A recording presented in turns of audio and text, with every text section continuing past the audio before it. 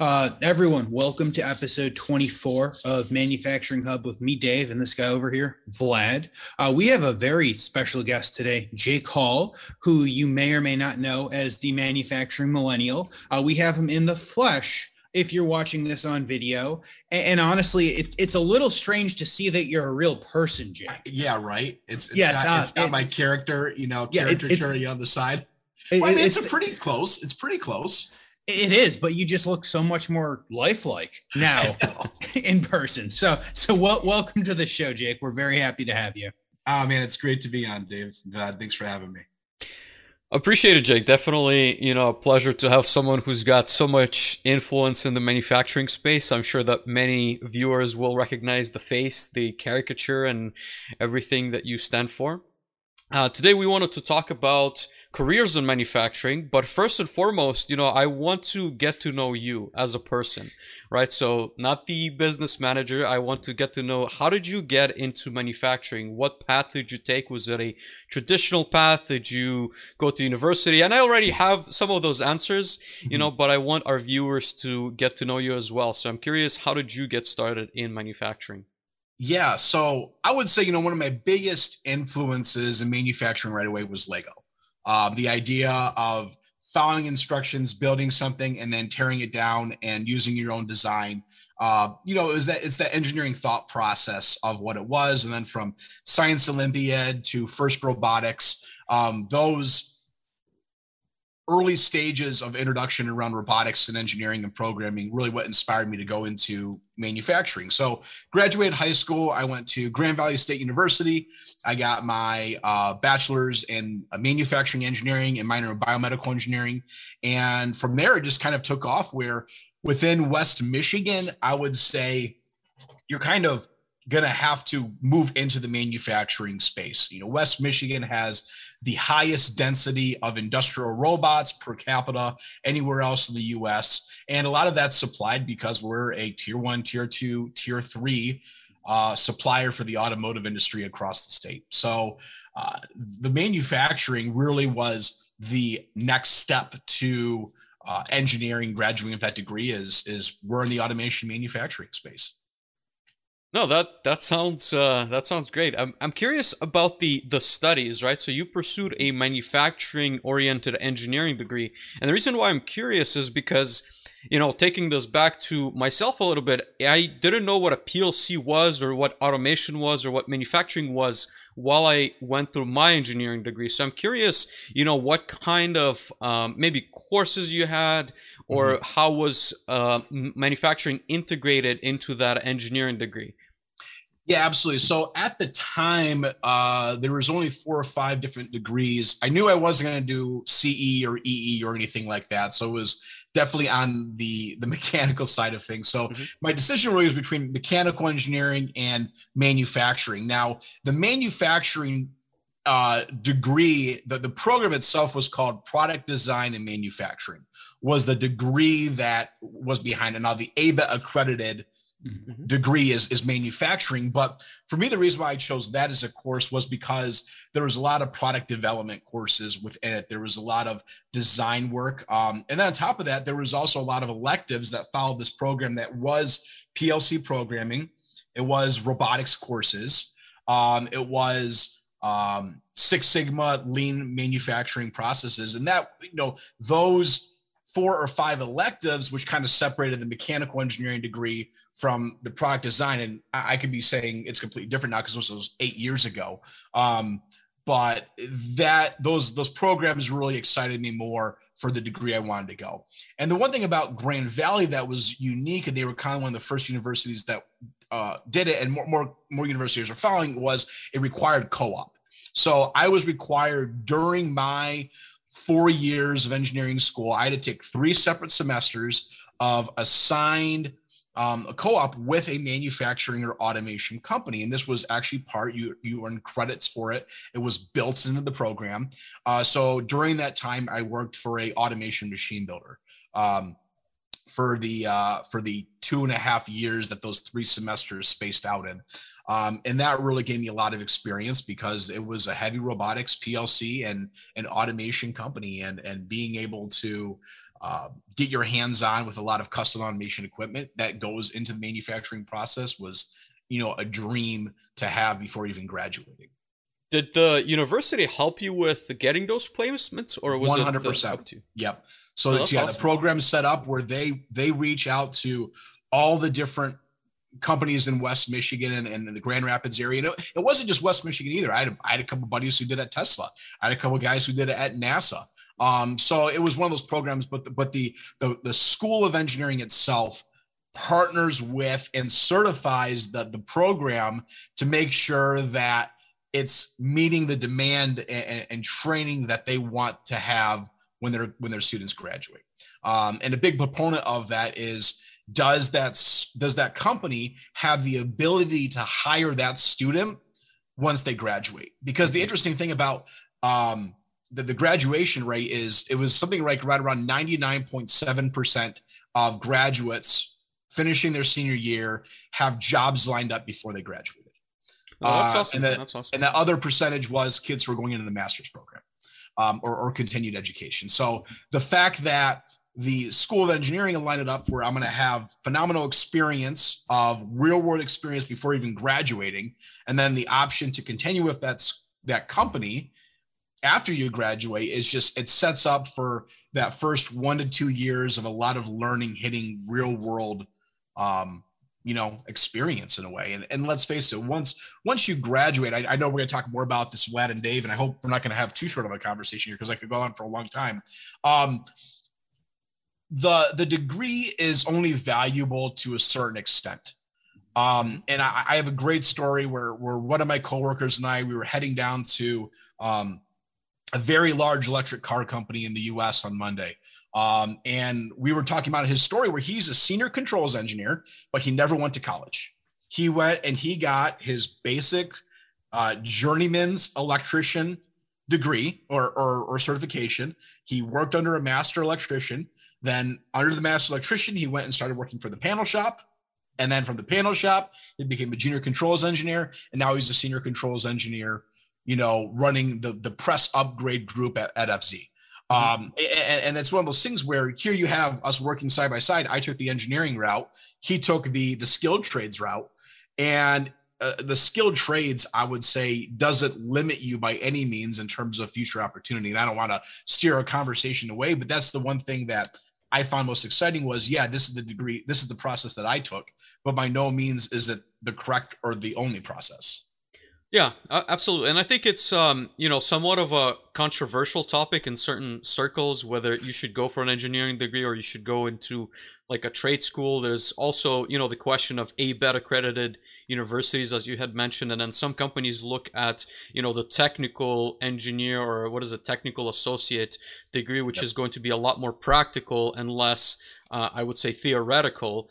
And companies, for whatever reason, again, I never fully understood why, but they would not choose people who don't have an ABET accredited university. And again, my opinion is that some of the smartest people in, I would say, in technical fields come with no formal education, which is really interesting, right? But at the same time, when it comes to these fields where you want to get some hands-on experience, I feel it's very difficult.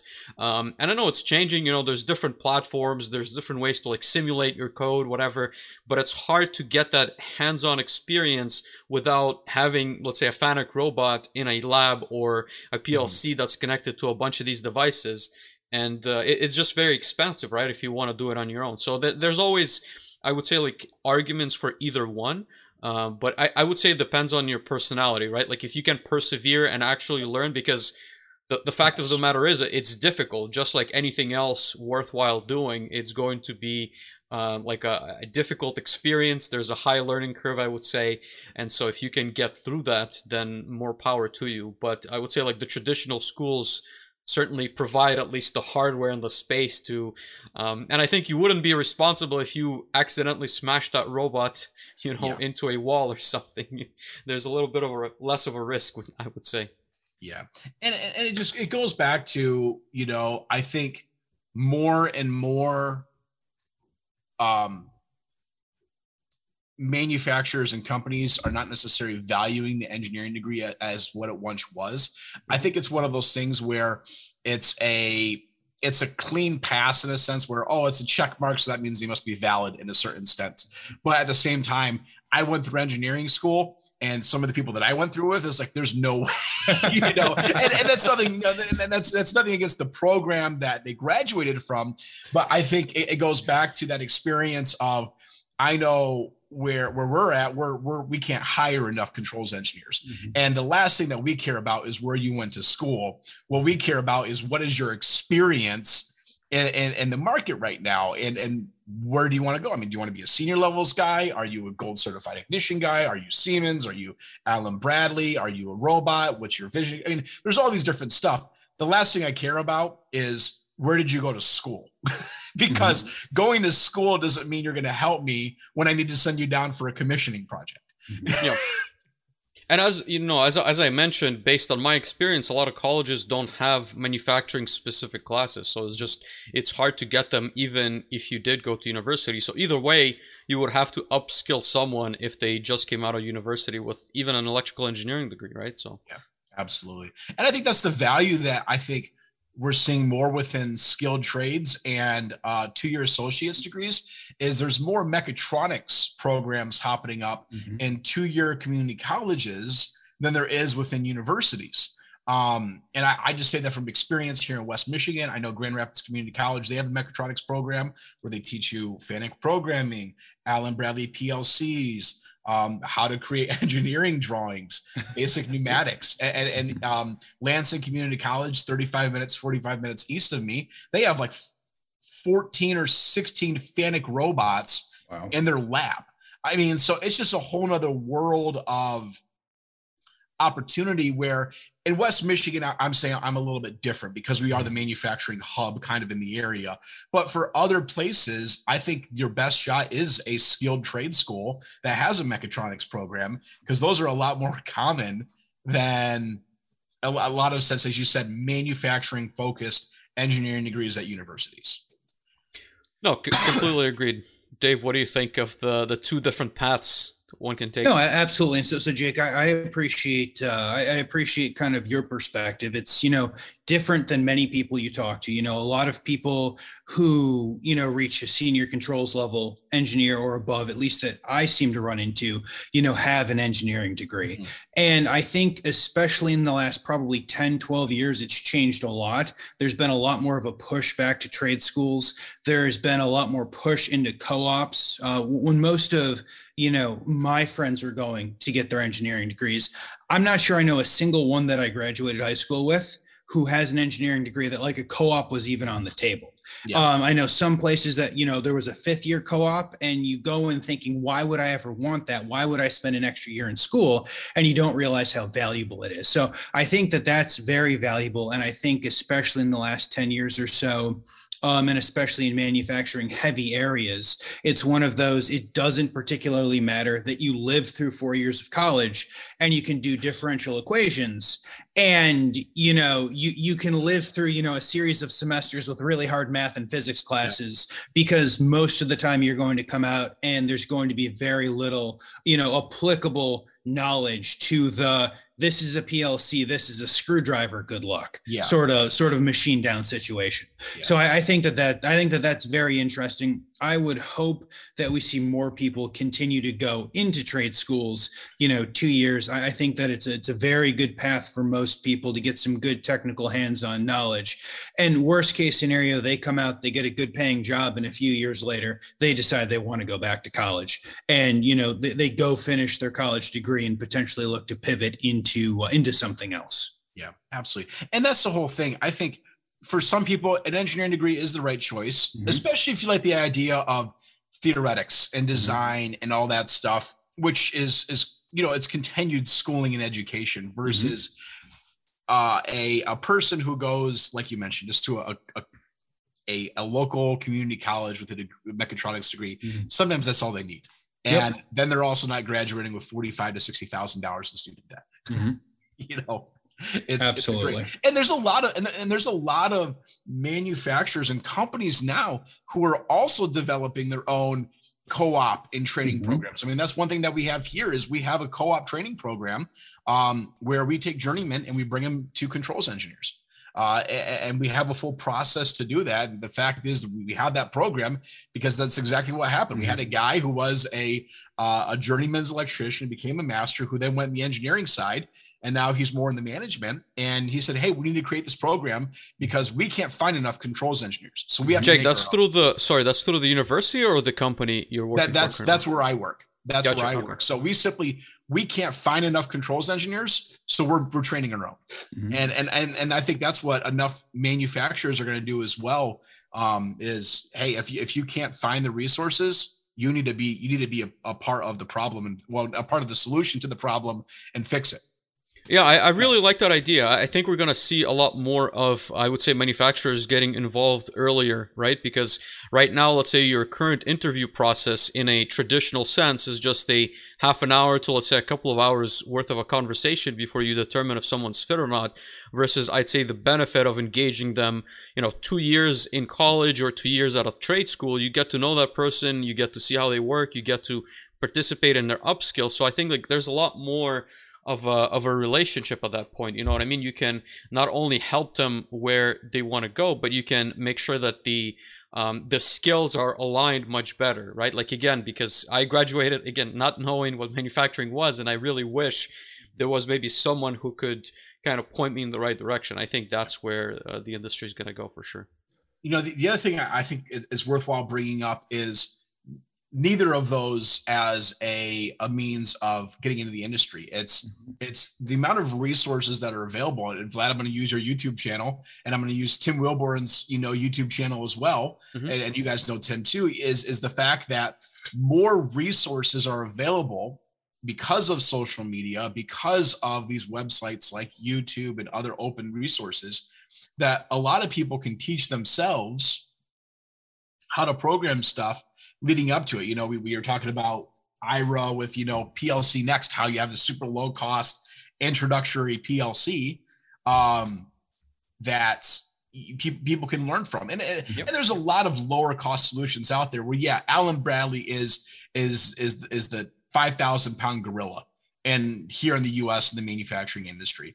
But that doesn't mean the fact that you can't learn the basics off of a much more economical learning solution as a person who's teaching themselves growing up. I think that's one thing as well, is we are seeing more and more independently taught people how to program PLCs, how to do robotics. And the great thing about that as well is we think of, we were talking before, Dave and Vlad, about, hey, we can't crash a $25,000 robot because, hey, that's not on us. Then that's part of the program that we're invested in.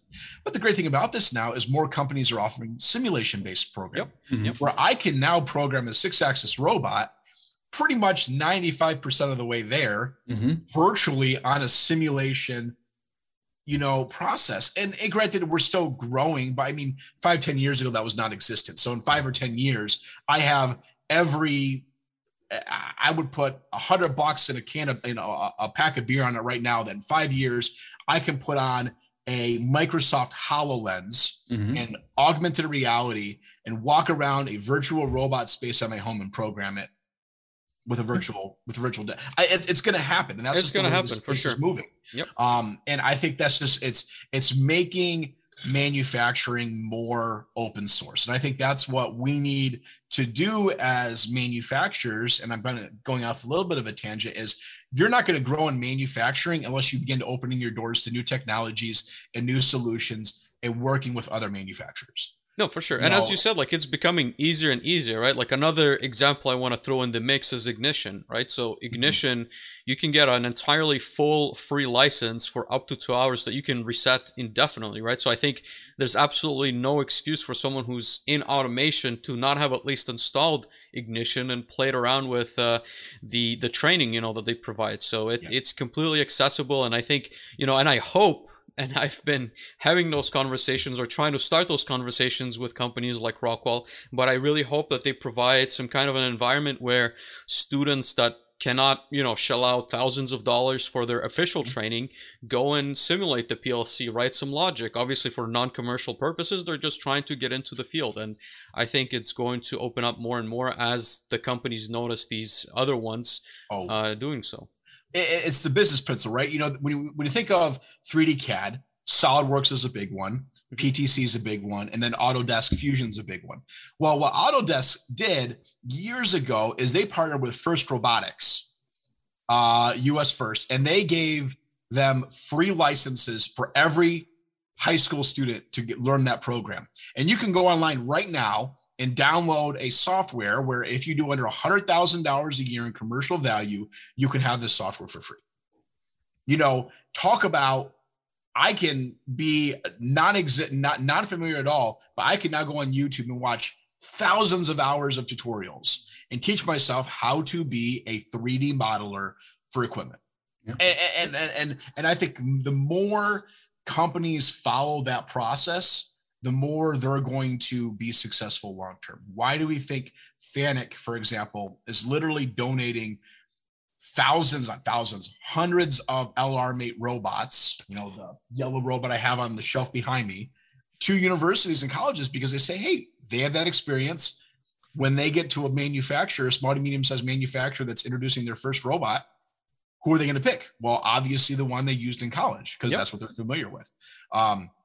And that's what more manufacturers are going to be. Well, that's what more product manufacturers are going to need to do, is introduce more free demo-based products and stuff for people to learn from. Because let's face it, the Fortune 500 companies that are out there, the Fortune 1000, the Fortune 2000 companies, they're already automating. They already have PLCs. They already have controls engineers, but they're a very small portion of American manufacturing. The larger portion of American manufacturing, when you look at like 70% of U.S. manufacturers or higher don't even have a robot or PLC. That's the giant market that's out there. So how can companies begin to breach that market? I think that's by a lot lower cost resources that are a lot more expensive. Where a small to medium-sized manufacturer, they want to be able to afford a systems group like where I work to come in and do that, but they could have a much more, person who's starting out from a community college support their needs 100%. Yeah, no, I like that initiative from Fanuc, right? Like, they're probably losing a few dollars by donating those robots to universities, but ultimately they're upskilling engineers. And as you said, once they hit the floor on the manufacturing side, there's going to be one platform that they're familiar with and that they know very well.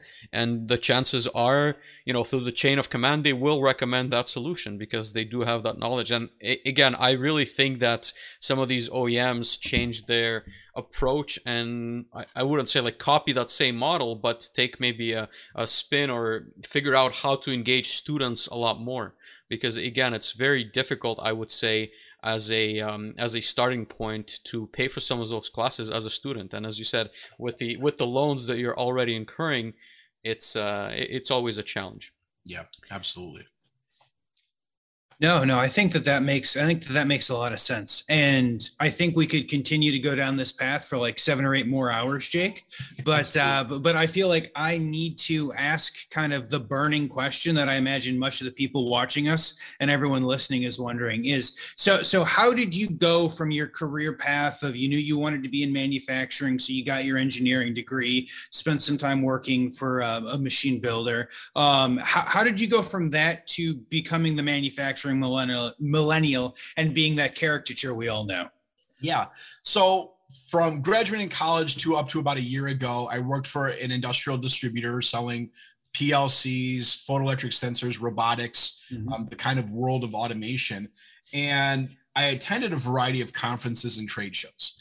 And throughout this process, I said, wow, there's a huge underrepresentation of the younger generation when you look at the grand scheme of things of millennials and Gen Zs not in manufacturing. And there's a huge disproportion of 45, 50 plus compared to 25 and 30 and under.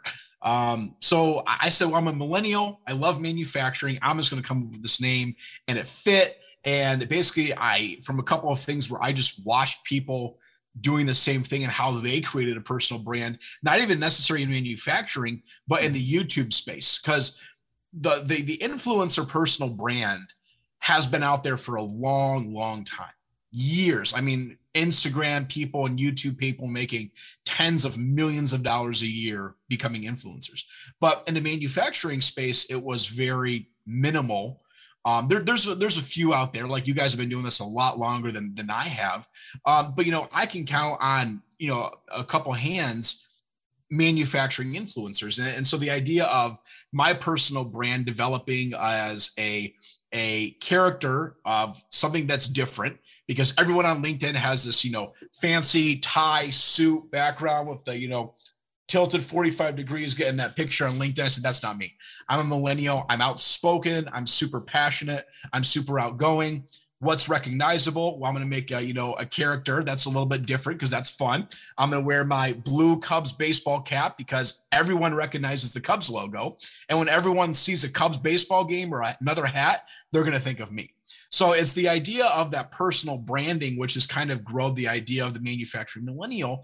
But really my goal setting forth, and really when I said I'm going to kick off March, April of 2020, when I really started the manufacturing millennial, was I'm going to drive more awareness to manufacturing and automation via social media. I'm going to drive more awareness to the younger generations as manufacturing being a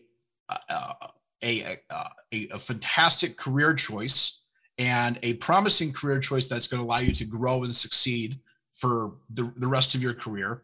And then the third point was I'm going to drive new technology and automation to manufacturers to be more competitive, as I think someone mentioned here about reshoring back to America, driving automation. But at the same time, technology creates awareness and attraction to your workspace. And millennials and Gen Zs are not going to come and work for a manufacturer that is using equipment from 35, 40 years ago, because their cell phone's not even 2 years old until they get a new one. And so that was kind of the premise of this is my focus. This is what I'm going to stay on. And it's going to be about manufacturing and automation. That's just what I'm going to talk about. That's what I'm going to share. Because there's other people, social people on LinkedIn, that they just kind of share anything underneath the sun around technology. And that's just not me. I want to be a very focused person. So when people think Jake Hall, they think manufacturing millennial, that's what it's about. And from there, it's grown, amazingly. I'm 21. I haven't even checked it a couple of days. 21, close to 22,000 followers. So, gaining 15,000 followers in the last 8 months. I think when I started back in March of 2020, I had 400 connections on LinkedIn. So a year and a half, over 20,000 new followers. And it's just been a really authentic, exciting process of putting content out there. And if people like that content, they can follow me. And from then it's just grown, working with other manufacturers, talking about market accessibility and how they can do a better job leveraging new content without, I would say, doing the video data sheet. Because so many manufacturers these days and companies, it feels like you're just watching a data sheet talking about a product where you're not engaging. There's nothing exciting about that. And you're not addressing the industry problem. And that was a big thing as well, is companies and manufacturers, like what you do, Vlad, and what you do, Dave, is we talk about the problem industry and the industry, not the product. Now, the product can be a solution to the problem, but what needs to be addressed is the problem that a lot of manufacturers are facing right now. And part of that's just, the skill gap. Part of that's the labor shortage. Part of that's the overall investment in high automation right away as a high cost, as a first, it's a large risk. So driving those questions is kind of just how my brand has been developed, bringing awareness to manufacturing and into automation. I smile because you've nailed so many things, that I've seen in manufacturing right on the head. But no, it's for sure. I think there's many challenges, but with that, you have many opportunities, right? Like, I think that manufacturers, again, are realizing how they need to adapt to the younger generations. We do constantly get hit, I would say, with the PowerPoint decks where I'm genuinely excited sometimes about a product that they're going to demo, and I sign up to this webinar and, someone just shows me the slide deck and here's the feature number 1, here's the feature number 2. But yeah, like, there's definitely a lot of, I think, opportunities to be seen. And I really hope that they take your recommendations seriously, because I think we can certainly change for the better. But I do want to ask you, on the branding side, because I think a lot of engineers, technicians, people who have landed their first job, maybe still trying to get into the field, are watching this. And the question that always comes back is, how do you, or I guess, like, what are your thoughts on how they can build themselves on, let's say, social media in general, but more precisely on LinkedIn? What would you, let's say, if you're looking to hire a young controls engineer that's going to either work on PLC projects, that could be SCADA, ignition, whatever, what would you be looking at when you go to their profile? What kind of things can they do to grab your attention, perhaps? Yeah, well, it's a couple things. I think I'll kick it off with saying people buy from people. They don't buy from companies. So whenever you're doing on your personal LinkedIn profile, it should be about you and what you're doing and what you're growing and how you can begin to form and leverage yourself as a subject matter expert. And in a sense of share what you're passionate about and show what you do on a daily basis is something that you're actually familiar with and you have an understanding of. I think a lot of times people out there, they create a resume and they just say, hey, I got 5 years of experience. That's great. But what did you do? What were you involved with? What are you doing to make sure that you are staying on top of what new technology is out there, what standards are out there? And just the basic, I would say, if I were to give 3 pointers on LinkedIn to say, here's how you can become more successful and prime yourself for your next job. Be active on LinkedIn and interact with new content and, videos on companies that you're working with. Connect with people that are in the same industry that you are, that you could see as a potential customer or a potential company that you could work for. And then the third one is create your own thoughts and engagement. I'm not saying you need to go out there and produce content and video like what we do on a daily and a weekly basis, but going out there and finding an article from the Robot Report or from the International Federation of Robotics or from A3 and going out there saying, hey, here's a news report. Here's my thoughts on it. What are you? And you're engaging conversation. That's where people are going to say this person's creating value to the industry beyond of just doing it as a job. And I think that's just going to give you a leg up. And especially in areas where, going back to, you don't have that quote unquote engineering degree. But if you're one of those people who says, hey, I'm a subject matter expert, you want to talk about what is happening in the world of autonomous mobile robots and AMRs and all the acquisitions that have been happening, the fact that Zebra paid like $100 million for Fetch, a few months ago for this astronomical amount. That's where conversations where you as a value can lie to a manufacturer end user because you're staying on top of what's happening in the industry.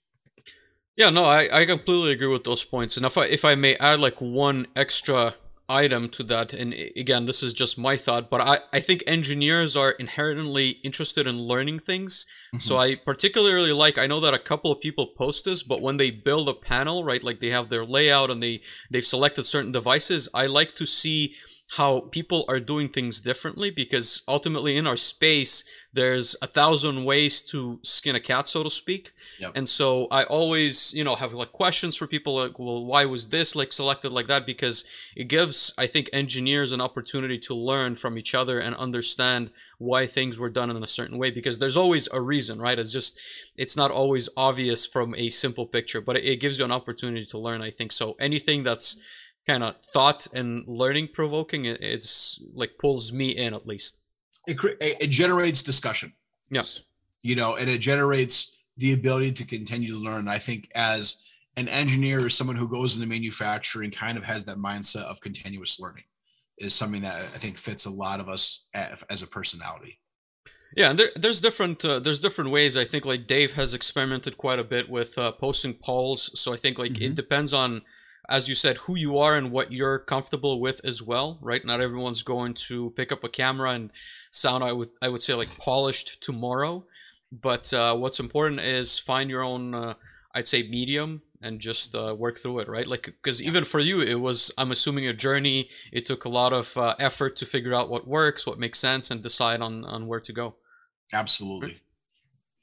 No, I would agree with all of those things. And just kind of to both of your points, I would say that building a brand or building your influence on LinkedIn, it's not an overnight thing.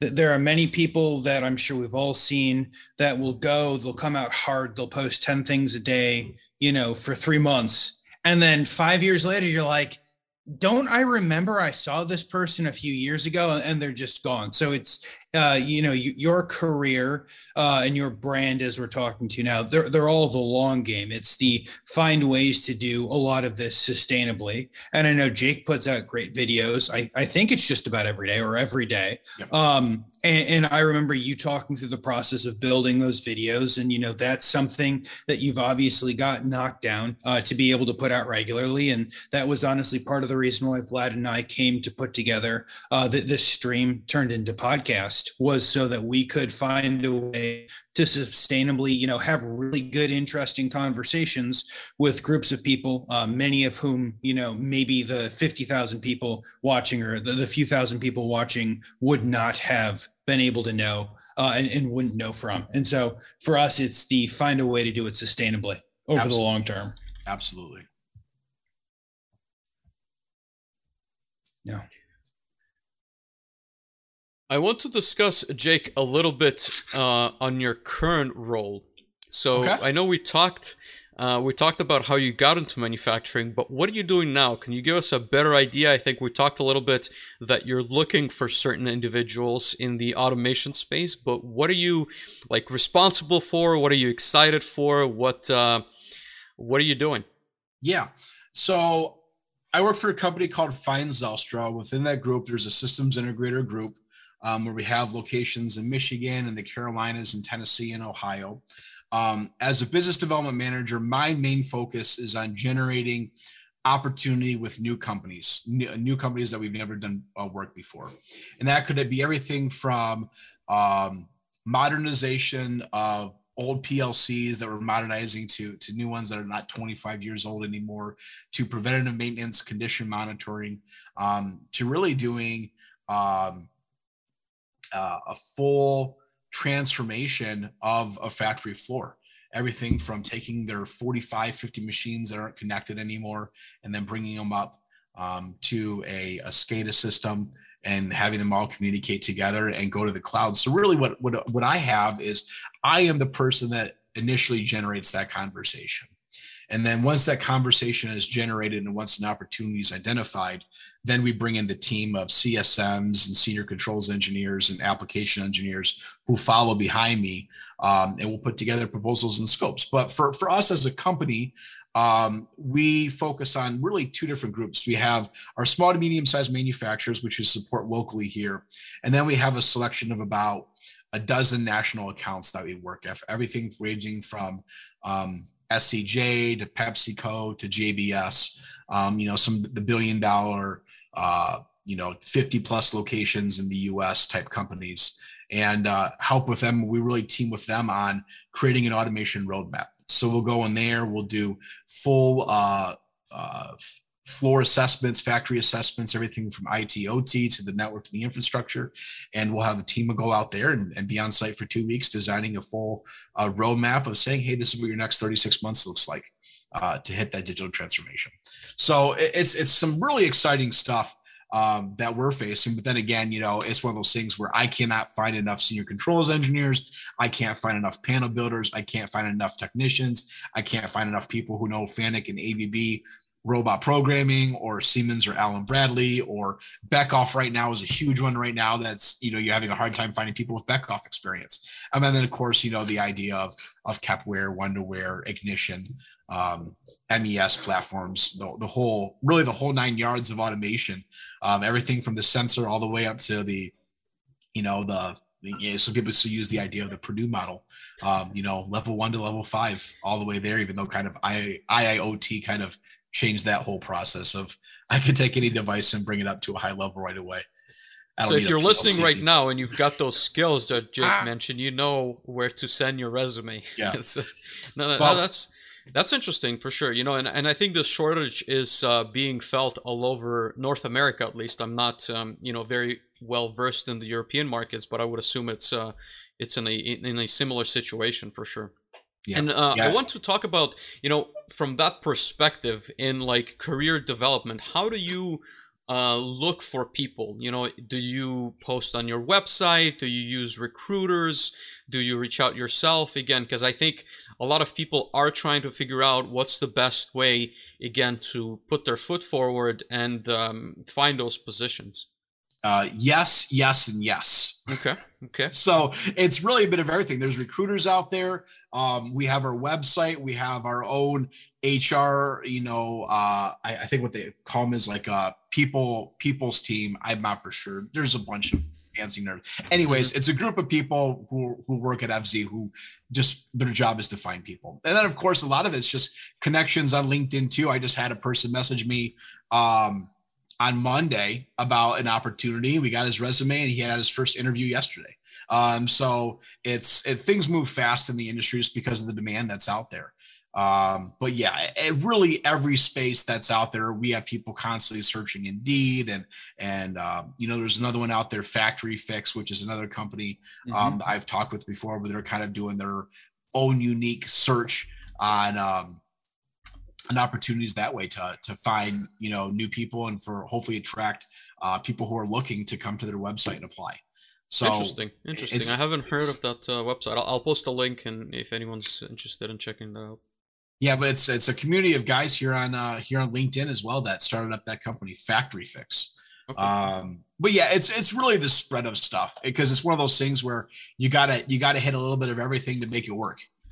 It's not one thing that's gonna bring in the people and the man that you need. It's a little bit of everything. No, that makes sense. We got a couple of comments that we somewhat missed that I want to read out. So Tony mentioned, and this was an earlier comment, so I apologize for missing this. He said, "There's one thing I love about the controls engineering route. Usually employers are flexible with education versus experience. They're usually a lot stricter with mechanical or electrical engineering roles, which is strange because controls engineering is a accumulation of electrical, mechanical, and even some computer engineering." And I think that's a very interesting point too, right? Like even in the roles that you've mentioned, you typically want someone who not only knows how to program a certain piece of hardware, but understands the components and also has at least some, I would say, like mechanical or manufacturing exposure to be able to understand the process, right?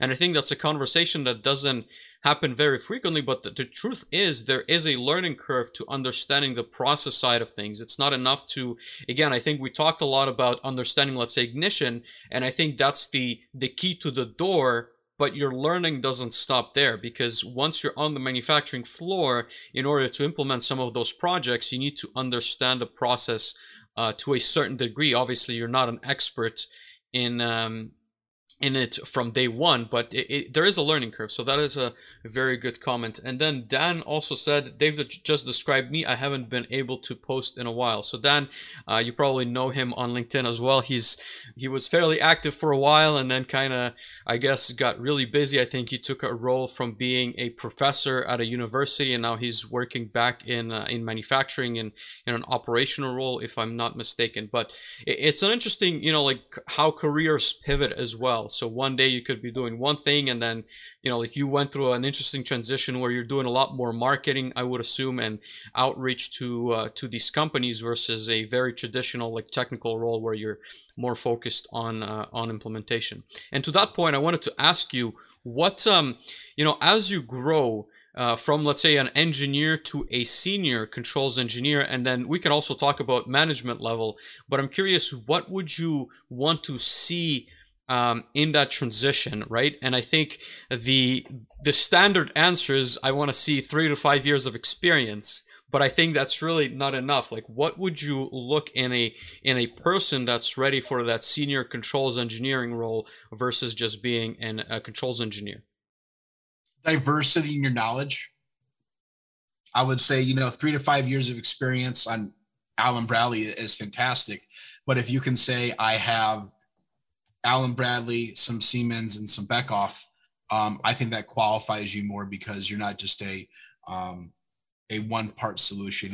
You're a much more valuable individual that can bring experience on multiple fronts. And maybe it's not just PLCs, it's PLCs and robots or ignition, adding that to your level. I think creating diversity in your skill set is what really brings you from a level 1 to a senior guy. What about like on the human side? Would you have any expectation of that person leading or like taking charge of more junior engineers and like, understanding how well they fit like in a team more so than, obviously than a junior engineer, but do you have those expectations of those, of senior controls engineers? It really varies. Okay. And varies from person to person. There's some senior level guys that work for us that are not great, personal people. But I can put them on something and say, read through this and tell me what it means. They can do that fantastically. And I have a question I need to have around batch mixing for food processing. Fantastic. Can he lead a group of people? Absolutely not. But he is definitely a senior level guy who can answer those questions. And I have some senior level guys senior controls engineers who aren't as experienced, but they're really good at navigating the process of a customer. And it really varies of, I hate this idea of, gatekeeping where you have to have a checklist to become a title, because at the end of the day, in my opinion, I think a title is a title. I could throw whatever I want behind my name and it's not going to change what I can do for a company. And it's not going to change what a controls engineer. And granted, things are different at different manufacturers and companies. We're 600 employees. Go work for a company that's 25,000, 50,000, like a Ford. Yeah, a level 1, 2, 3 is different. But at the same day, if you're level 3 and you're not performing, a level 1's going to outshine you. So at the end of the day, it's one of those things. Titles are great, but titles are not your definition of what you can bring to the company. Because at the end of the day, your work is, as a controls engineer, your work is what shows. If you're on a project and you're tasked to program something, you're tasked to design an ignition screen for a company, and you can't do it. I don't care what title you have, you can't do it. And that's one thing too. So, at the end of the day, for a lot of people here, don't get caught up in titles. Show your diversity and knowledge. And I think that brings a lot more to the industry. No, I think that's a good point. I think it's just easier to silo some of those positions and kind of, I would say, even in my perspective, to look forward to something and be able to like aspire, like, hey, well, I want to grow in that specific role, and like, what do I need to make it happen? Just to have that maybe mental checklist and understanding of where one wants to go, right? Because I think it's not as transparent as one would hope. And again, like for good reasons, I would say, but at the same time, I think it's good to give people some clarity of what the expectations might be so that they know how to align themselves and work towards something like that, right? Absolutely. Dave, what are your thoughts on that? I think those are all good points, and I appreciate Jake mentioning how some people are better at some items than others. I would make the point that going from a junior to senior controls engineer is probably less about your ability to lead a team than going from a senior controls engineer to a manager, or you have, operational control of this facility or this shift. And so I would say junior and senior is typically more about skills and knowledge, and then kind of the step above that, unless you're going deep into an SME route, is going to be more about your people skills. And that all depends. There are lots of people who are very good individual technical contributors who absolutely do not want to lead groups of people. And the worst thing a company can do is to try to force really good technical people into a manager role, and then everyone fails. And then you lose the really good technical person because they're like, I don't want to do this. I wanted to be the technical person. You want me to be the manager. I'm going to go take a technical role somewhere else. And then we're back to, square -3. But no. And so Jake, I've got kind of the inverse question of that. So towards the beginning, we talked a lot about needing more people in manufacturing. And so I recently drove through parts of Michigan and Indiana and was shocked by the number of billboards I saw. And I was honestly shocked that, some of the manufacturing jobs that have billboards up are paying $24 an hour and a $5,000 signing bonus. And I'm thinking to myself, man, if I was 18 years old, my life might have been very different.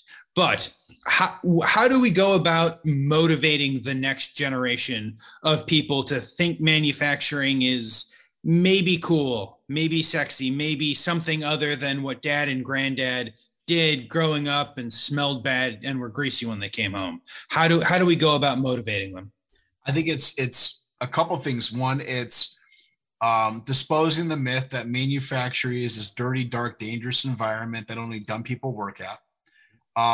And that's not the case anymore. Manufacturing is one of the most innovative industries that are out there that are driving the latest and greatest in technologies and automation, and new stuff. I mean, the fact that you're looking at companies like Boston Dynamics, which, is a robotics company, but they're designing equipment now to work in the automation, distribution, and manufacturing space because that's the demand. What we need to do to drive this ideology away that, sorry, I thought I had my phone silenced. What we need to do to drive away this myth or this idea that manufacturing is this attractive industry is begin to implement new technology. And why are people still writing instructions and work down on paper instead of using digital tools? Like, on my phone, I can follow my work instructions this way. Why are we doing manual processes of stacking boxes on pallets when we could automate that process? You're not going to attract the next generation of workforce when they can go and work for other manufacturer or other industries out there that are more high tech than what we're currently at. The Gen Z and the manufacturing, the Gen Z and the millennial mindset is based around technology, around instant access to information, and around really working within our fingertips and working smart. If you're a manufacturing company who isn't using those resources and leveraging the new technology, you're simply just not going to attract that generation. Why do you think so many people want to go work for SpaceX and Tesla? It's not because everyone wants to go work 70 hours a week. It's for the fact that they can get that experience working on bleeding edge technology and bleeding edge manufacturing. And I think more manufacturers and companies need to follow suit and saying, how do I make my company more attractive and create it where the people who are coming to work for my company feel a purpose of what they're doing? People go work for SpaceX because they have the purpose of the one goal of designing a system that eventually will land on Mars. That's SpaceX's goal. They want to inhabit Mars. And anyone who comes to work for that company is driving that purpose that way. The way for SpaceX, people go to work for Tesla. People go to work for Tesla because they want to create leading edge, high-end electric vehicles. Yep. That's why they do that. So why do other manufacturing companies not leverage that same mindset of millennials and Gen Z want purpose in their daily jobs? It's not just about a paycheck. And how do you change that mindset? And I think the more people who begin to leverage robotics and autonomous mobile robots and AGVs and AI and a world of industry 4.0 solutions, that's going to make them more attractive, and that's going to make people want to become part of manufacturing. I like that. I think that's really a very big part of why people don't see manufacturing as an attractive industry. And I think, one thing I'll add to that is that I would say the action of changing should be genuine, from the sense that you could tell someone at an interview, that we're definitely looking to change. We're trying to implement these solutions. You're going to be the one who's going to drive that change. And once the engineer comes onto the manufacturing floor and has all these great ideas, like you said, sometimes some of these manufacturers have equipment from 30 years old, right? So someone could write a great plan. Here's where we're going to go. In 2 years, we're going to change this and that. And ultimately, a lot of times they either get shut down or not heard, I feel like, well enough. And that's where they lose that interest, right? Because they were genuinely interested in working with those new technologies and they were sold on that idea. And the reality was, again, because I can only speak to that because I've seen it happen and I've seen colleagues speak to that, they were essentially not allowed to make the changes that they were initially brought on or told to be brought on to do. Mm-hmm. Absolutely. And so this is a great conversation. We'll have to find some more time to potentially bring Jake back to continue the conversation. Jake, as we're wrapping up, we're going to ask you the same questions we ask everyone else. And I like to say this is our unsponsored Audible segment because as I'm sure you know, Jake, everyone absolutely loves to read and listen to books. I think you said yourself you are a big audiobook person. And so this is the point in time where we ask for your recommendation, and Vlad's going to go on his phone and buy the audiobook. There you go. I'll give two books. Mm-hmm. Jim Collins' Good to Great, and Never Split the Difference is the other one. Those are two books where if you are, and that's by Chris Voss. Chris Voss, yeah, that's right. Both great books. Yep. So those are my two recommendations, and I'll go back and I'll listen to Never Split the Difference once a year. It's a really good book. It's a really good. I think like it's a mindset more than anything else. Mm-hmm. Really good book. I'd recommend it as well. But negotiating process, especially if you want to be that level one guy and make your way up in a company, that's a book that's going to help get you there. Absolutely. No, that is a very good book. And so my other question for you, Jake, is I think we talked in your role at FC, if you are a controls engineer of any sort, looking for a new position, they should reach out. And I would imagine if you are a company who currently does not work with FC, who wants to have a conversation with Jake about doing some work, they should reach out. Who should reach out to you for the manufacturing millennial? I would say for the millennial, really anyone who has a passion for automation or manufacturing. I love to connect with you. I love for you guys to follow. I love just to, continue to share the exciting things that are happening in the industry. If there are companies out there that want to drive market accessibility and work with, quote unquote, an influencer like myself, reach out to me and let's drive ways that we can bring market accessibility and market awareness to the problems that you guys are, solving in the industry. And reach out to me on LinkedIn. Yeah, that's amazing. Thank you so much, Jake. Vlad, any last comments before I wrap us up? No, thank you, Jake. Really appreciate it. It's great to follow your journey, and I'm sure we'll see a lot more of it on LinkedIn. Sounds great. Thanks, guys, for having me. Thank you. Thank you, much. Jake. Everyone, thank you for listening. This has been episode 24 of the Manufacturing Hub with me, Dave, and this guy over here, Vlad. Please feel free to give us a 5-star review if you guys listen to podcasts, because we're semi-professional podcasters and are supposed to make the ask now. We'll see you guys next week, August 18th, for the next live show, and whenever we drop on the podcast apps. Thank you, everyone.